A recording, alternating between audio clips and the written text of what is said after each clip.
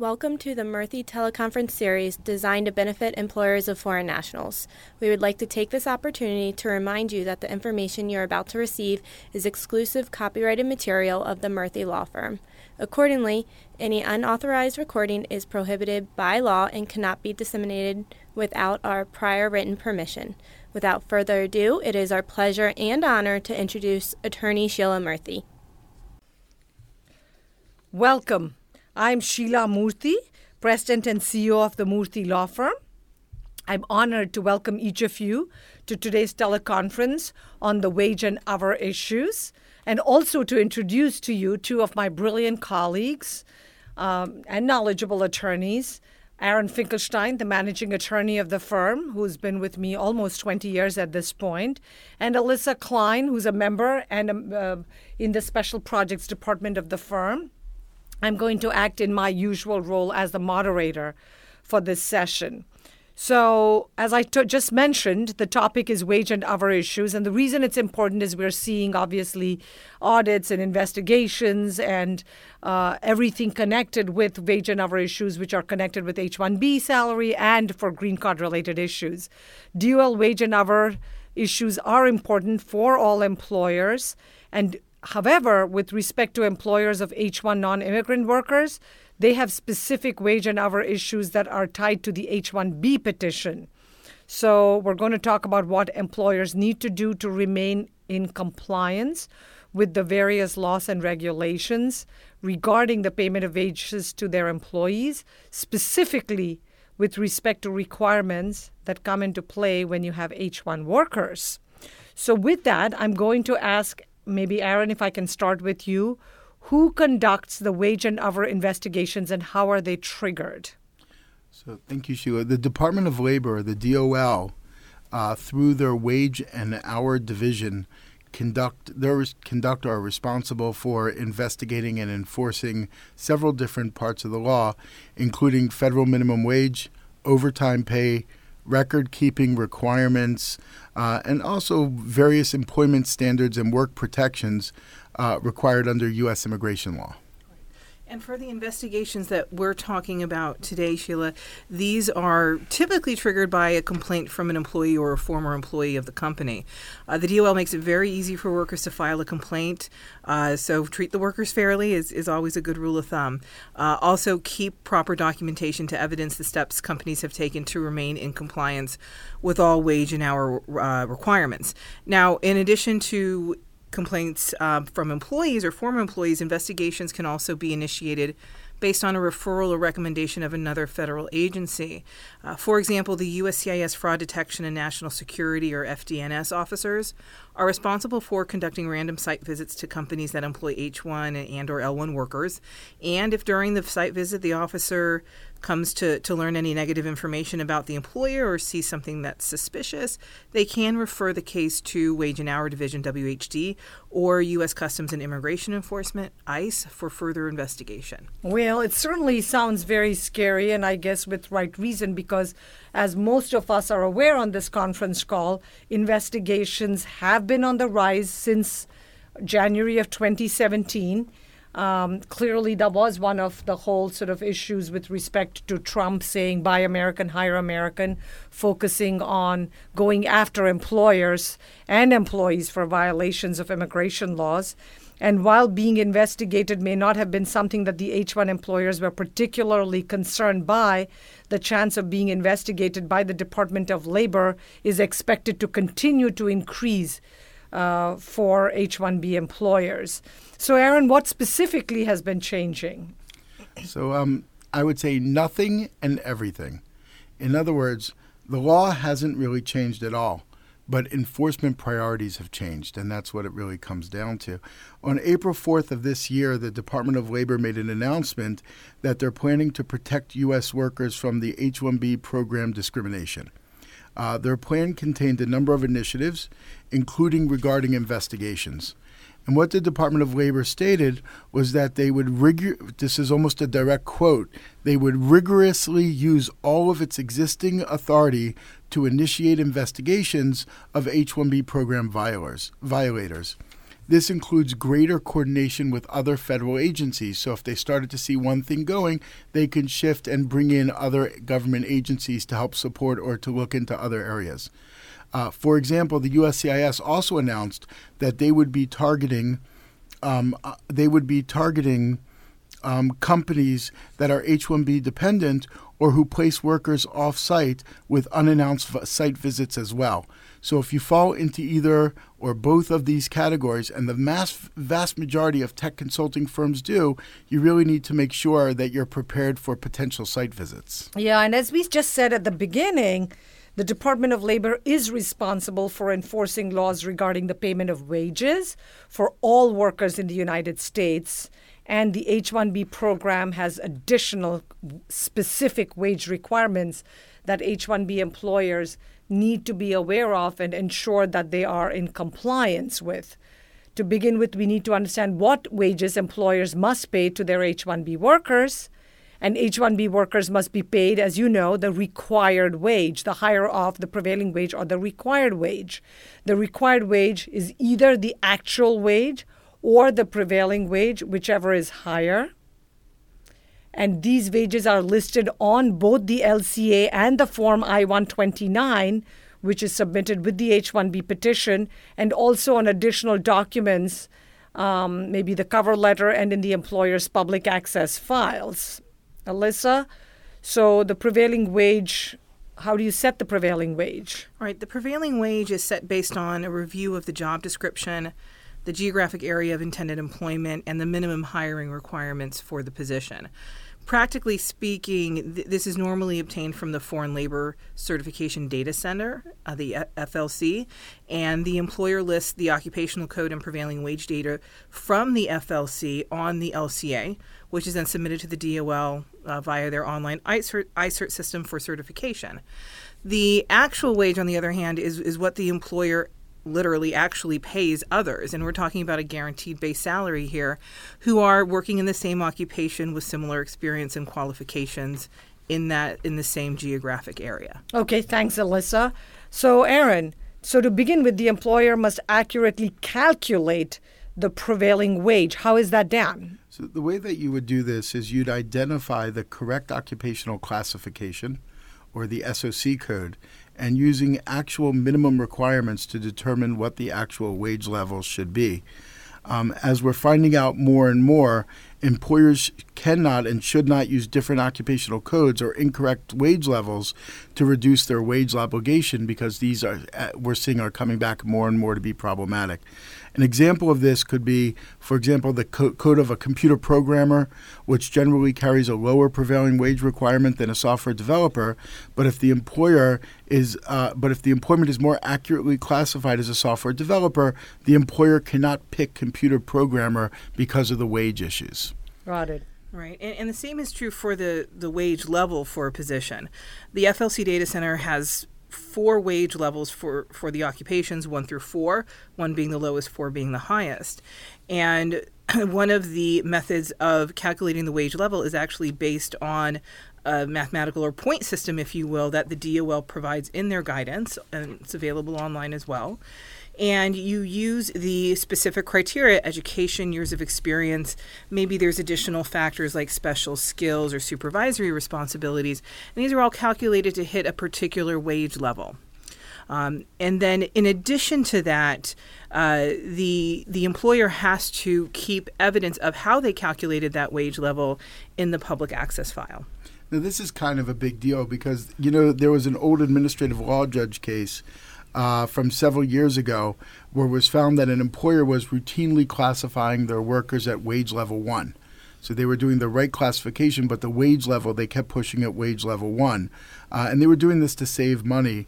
But after an investigation, the government determined that many of their employees were actually wage level 2. And the result was that the company was forced to pay hundreds of thousands of dollars in back wages to its employees. Well, that sounds pretty scary. So then what counts as payments of the required wage? Because, can, for example, benefits and the like be counted as part of the prevailing wage? Or is it only the cash paid free and clear to the employee that truly counts? The Department of Labor position is that it's cash paid free and clear to the employee that should really count, so that any money such as a per diem payment or an advance that is not reported to the IRS in computing the actual wages, according to Department of Labor, should not and does not count as part of the required wage. What about benefits, Alyssa? Right. No, benefits, we get this question a lot. Benefits such as health care, contributions from the employer towards retirements, those can't be factored in. Bonuses can potentially go one way or the other. These can only be used as part of the required wage if they are for a guaranteed amount. So if a bonus is only going to be paid based on some possible future event or meeting some possible profit target, then that amount is contingent on something happening that may or may not actually occur. And if that's the case, you can't use it towards the required wage amount. Yeah, and also we need to keep in mind that it makes no difference if the H-1B worker agrees to accept a lower wage. So knowing that, Aaron, if I can ask you, what deductions are permitted from the wages paid to H-1B workers and still be counted as meeting the wage requirements? So as you mentioned, there are some authorized deductions that can be taken from the worker's salary, and even if the worker's salary drops below the actual wage or the prevailing wage, what we'll refer to as the required wage, it would still be permissible. Those deductions include, for example, FICA, the federal taxes and state taxes, any deductions that are permitted by a collective bargaining agreement, and deductions that would ordinarily be taken out of a similarly situated worker's salary, including a U.S. worker, and are revealed to the workers prior to starting employment with that company. Perhaps the best example of this would be a deduction for health insurance. And on the other hand, deductions are not permitted. Include those to recoup business expenses such as attorney fees and other costs connected to the H-1B program, which are required to be paid for by the employer. And this is a pretty hot topic, though, right? Mm-hmm. Yeah. It's important to note that by law, some of the costs of an H-1 petition must be paid for by the employer. For example, the $500 fraud preventing and detection fee, the employer is specifically prohibited from recouping this fee from the employee in any way, shape, or form. Yeah, but on the other hand, you have the regulations which do not actually specifically prevent the H-1B worker from paying the petition filing fee, which is now currently set at $460. Yet the Department of Labor really frowns upon it and expects and requires, almost makes it suggest that it is an employer expense and should not be an employee-related expense. Right. No, and that is confusing because that particular fee is not spelled out in the regulation, but the regulations do specifically state that where the employer depresses the employee's wages below the required wage by imposing on the employee any of the employer's business expenses, the DOL would consider the amount to be an unauthorized deductions from wages, even if it isn't showing up as a deduction in the payroll record. So what this means is that if the H-1 employee pays for business expenses, which generally includes attorney fees and various fees associated with an H-1B, this is viewed as a reduction in the worker's wages by the DOL. So even if a person's pay slip indicates that he's getting paid the required wage, and any costs related to the H-1B process that are paid for by the worker may be viewed by the DOL as a deduction from these wages, potentially reducing the wages below the required wage amount. Well, that's certainly pretty scary. And also there's this whole other rule that many of you on this conference call are looking at related to the benching of H-1B workers. So, Aaron, what is the rule on benching? So I want to say that this is benching without pay, because benching an employee without pay may actually be a violation of the H-1B petition in general. If an employee is benched in the U.S., they may be out of status, and both the employer and the employee could have violated some part of the H-1B law. Because the H-1B employer should always have work for the H-1B worker, and if the work is no longer available, it's really the employer's requirement to terminate the H-1B employment and to withdraw the petition. However, should an employer decide not to terminate the employment, they're still bound to pay the required wages to the H-1B worker. So if you're in this situation, employers should not withhold payment or promise to make payment later of the unpaid wages once work is found. The DOL does require wages to be paid at least monthly. Right, and these are actual wages have to be paid. A very common practice we see with IT consulting industry is that the required wages is not accurately listed on the LCA. So when the employer benches the employees, even though they're paying the wage listed on the LCA, it's still not correct.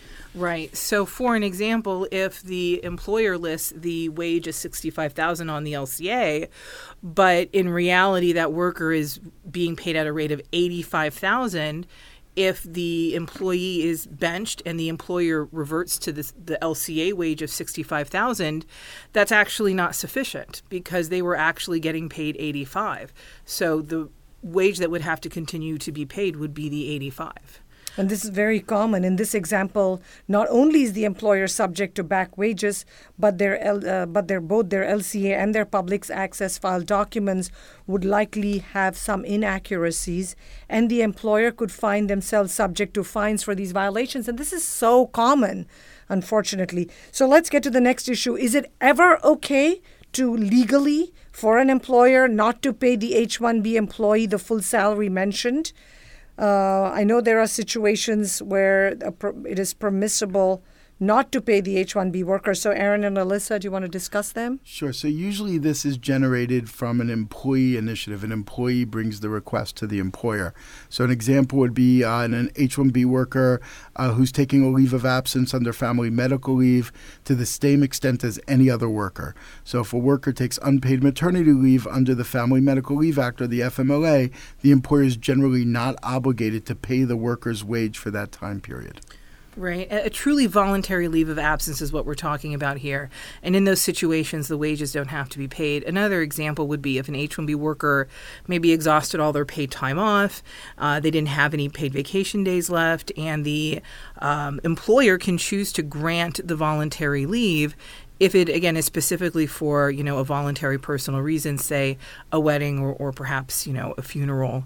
In these situations, the employee is requesting that personal time off, and that can be granted without pay. Yeah, the critical thing here is following the rule of the 3 Ds: documentation, documentation, and documentation. Because if it's truly voluntary, at the end of the day, if the government conducts an investigation, if you're looking to do an extension, if there's an H-1B visa application, all of those are going to require you to prove that it was something that was voluntary and not something that was forced. If a government agency that's reviewing the H-1B's worker pay record sees any gap in the pay or a low W-2 or a year-to-date amount, such documentation would provide an explanation for the gap of the salary. Yeah, and so, it's needless to say, it's obvious, but employers really need to be careful with approving or with claiming something as an unpaid leave of absence, because as employers, we are not permitted to pressure the employee or the worker into taking what is supposedly a voluntary, within quotes, leave of absence. If the leave of absence is based on the employer or the company or the end client not giving the work for the employee to perform, that leave is not considered as voluntary, and the wages must still be paid, because when things go sour, the employee is going to point fingers at you, and the Department of Labor is then going to come in and slap penalties, etc. Also, as we had previously mentioned, you obviously do not have to pay the worker if the employment is actually terminated, but for this, there must be a bona fide termination. And there are many steps that an employer needs to take in order to effect what's called a bona fide termination. And Alyssa, if I can ask you to explain the 3-step process. Sure, absolutely. So the first step is notifying the worker. We recommend that this be in writing. So again, document. As Aaron said, you should have the proper documentation of the notice. Second, you must cover or at least offer to pay for the H-1B worker's transportation back to his or her country of residence. Again, document it. If the worker chooses not to depart the U.S., make sure you have, something in writing from them refusing the offer and something, again, documented that you actually offer to cover the costs. The third part is notifying USCIS of the termination. So the employer is responsible for withdrawing the H-1B petition. It's this very simple process. You send a letter into the USCIS Service Center. It doesn't have to be elaborate. It can just simply state that the H-1B petition is no longer needed. period, and also, keep copies of the record, send it in a manner where you can track delivery, because you don't always get an immediate confirmation from USCIS on these. They're not always updated online. So again, it's important to keep your own records of this. Also, the withdrawal or the revocation is effective upon delivery. So it doesn't require any further action from USCIS for it to take effect. Yeah.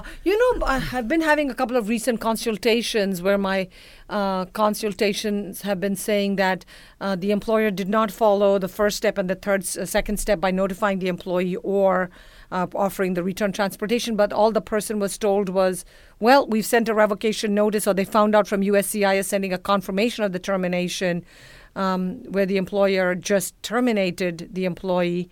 And while that may give some level of protection for the company, if the employee actually files the complaint with Department of Labor that there is no notice, that there's no letter, no email, no documentation, and there's also no offer to pay the one-way return transportation home as required under the H-1 regulations, it could create complications for you as the employer. So just keep that in mind, because sometimes we think we're very clever by just doing that before notifying the employee, and that's not fair or right. Next. So what can an employer do to protect themselves from possible investigations? I guess that's the million-dollar question for everybody. Obviously, there is no 100% foolproof way to eliminate or avoid an investigation. However, as most of these investigations are triggered by complaints, generally from your employees, as employers, we all must ensure that we are paying the employees the required wages that we just discussed. Obviously, we need to treat all our employees nicely so that they are less likely to go file a complaint. And while this may make common sense to most of us, in reality, when we're busy and life happens and things happen, people are so busy following the legal protocols that we forget that it's important to be human and humane. What are the other steps, Aaron and Alyssa? So, the thing is like this. I look at this as like common sense. We don't get upset at our car when we need to change the oil. We go and change the oil of the car. We know it's going to happen every 3 or 4 months. We do a routine well visit. We go and we get our health checked out to make sure there's no surprises or anything that's going on in that regard. We look at quarterly reviews of our businesses all the time to see whether we're making money, we're losing money, where we can cut costs, where we can increase profits. To me, it's the same exact thing when you're dealing with government documentation. So one of the steps that I recommend to employers is they should conduct some type of internal audit and review their pay to their H-1B workers. I would do this in general. I would do this in conjunction with a review of all their LCA public access files, the PAFs. There may be a number of corrective actions for the employers to take if they find they've not paid employees the correct wages or if the LCAs themselves are not accurate. This could include initiating back payment of back wages or filing H-1B amendments with the new LCAs. Now, sometimes I hear from employers that it's cost prohibitive. In other words, I have 100 employees and I have 50 employees on H-1B, and to do all of the back wages and to do all of the public access files, it's going to take forever. It's going to cost tens of thousands of dollars.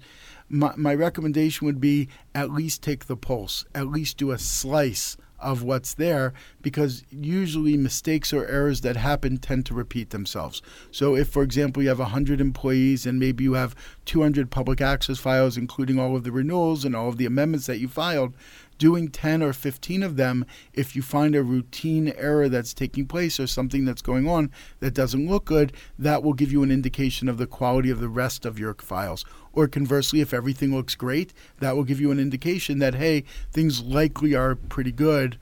Not that you shouldn't do the full one, but at least do something to get an awareness of where you stand. Especially if there are trends and stuff. And I know that Alyssa and her team focus a lot on doing these audits and doing slices and dicing it up so that it's much more affordable and not cost prohibitive for companies and employers, because people have to also watch the bottom line. You don't want to spend so much money that it would have been cheaper just to have the government investigate you, so you want to make it very inexpensive to do that.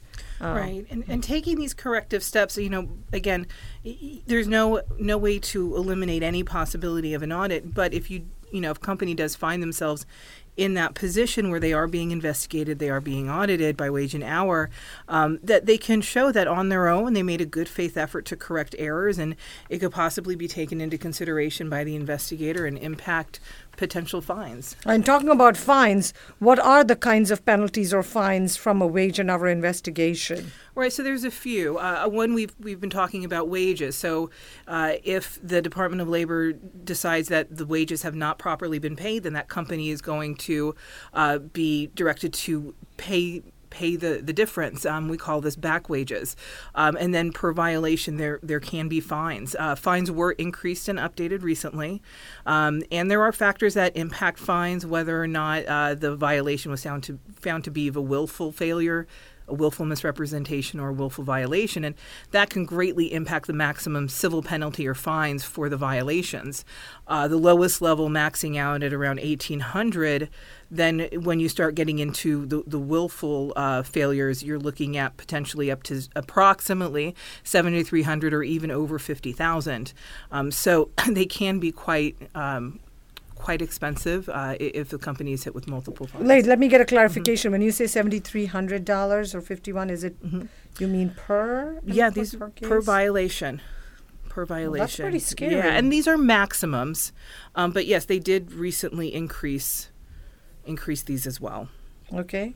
And what about willful violators? Can there be debarment? Well, companies that are found to be willful violators or debarred from the H-1B program do, even when they're coming back, they do have a lot more, they are subject to a lot more scrutiny.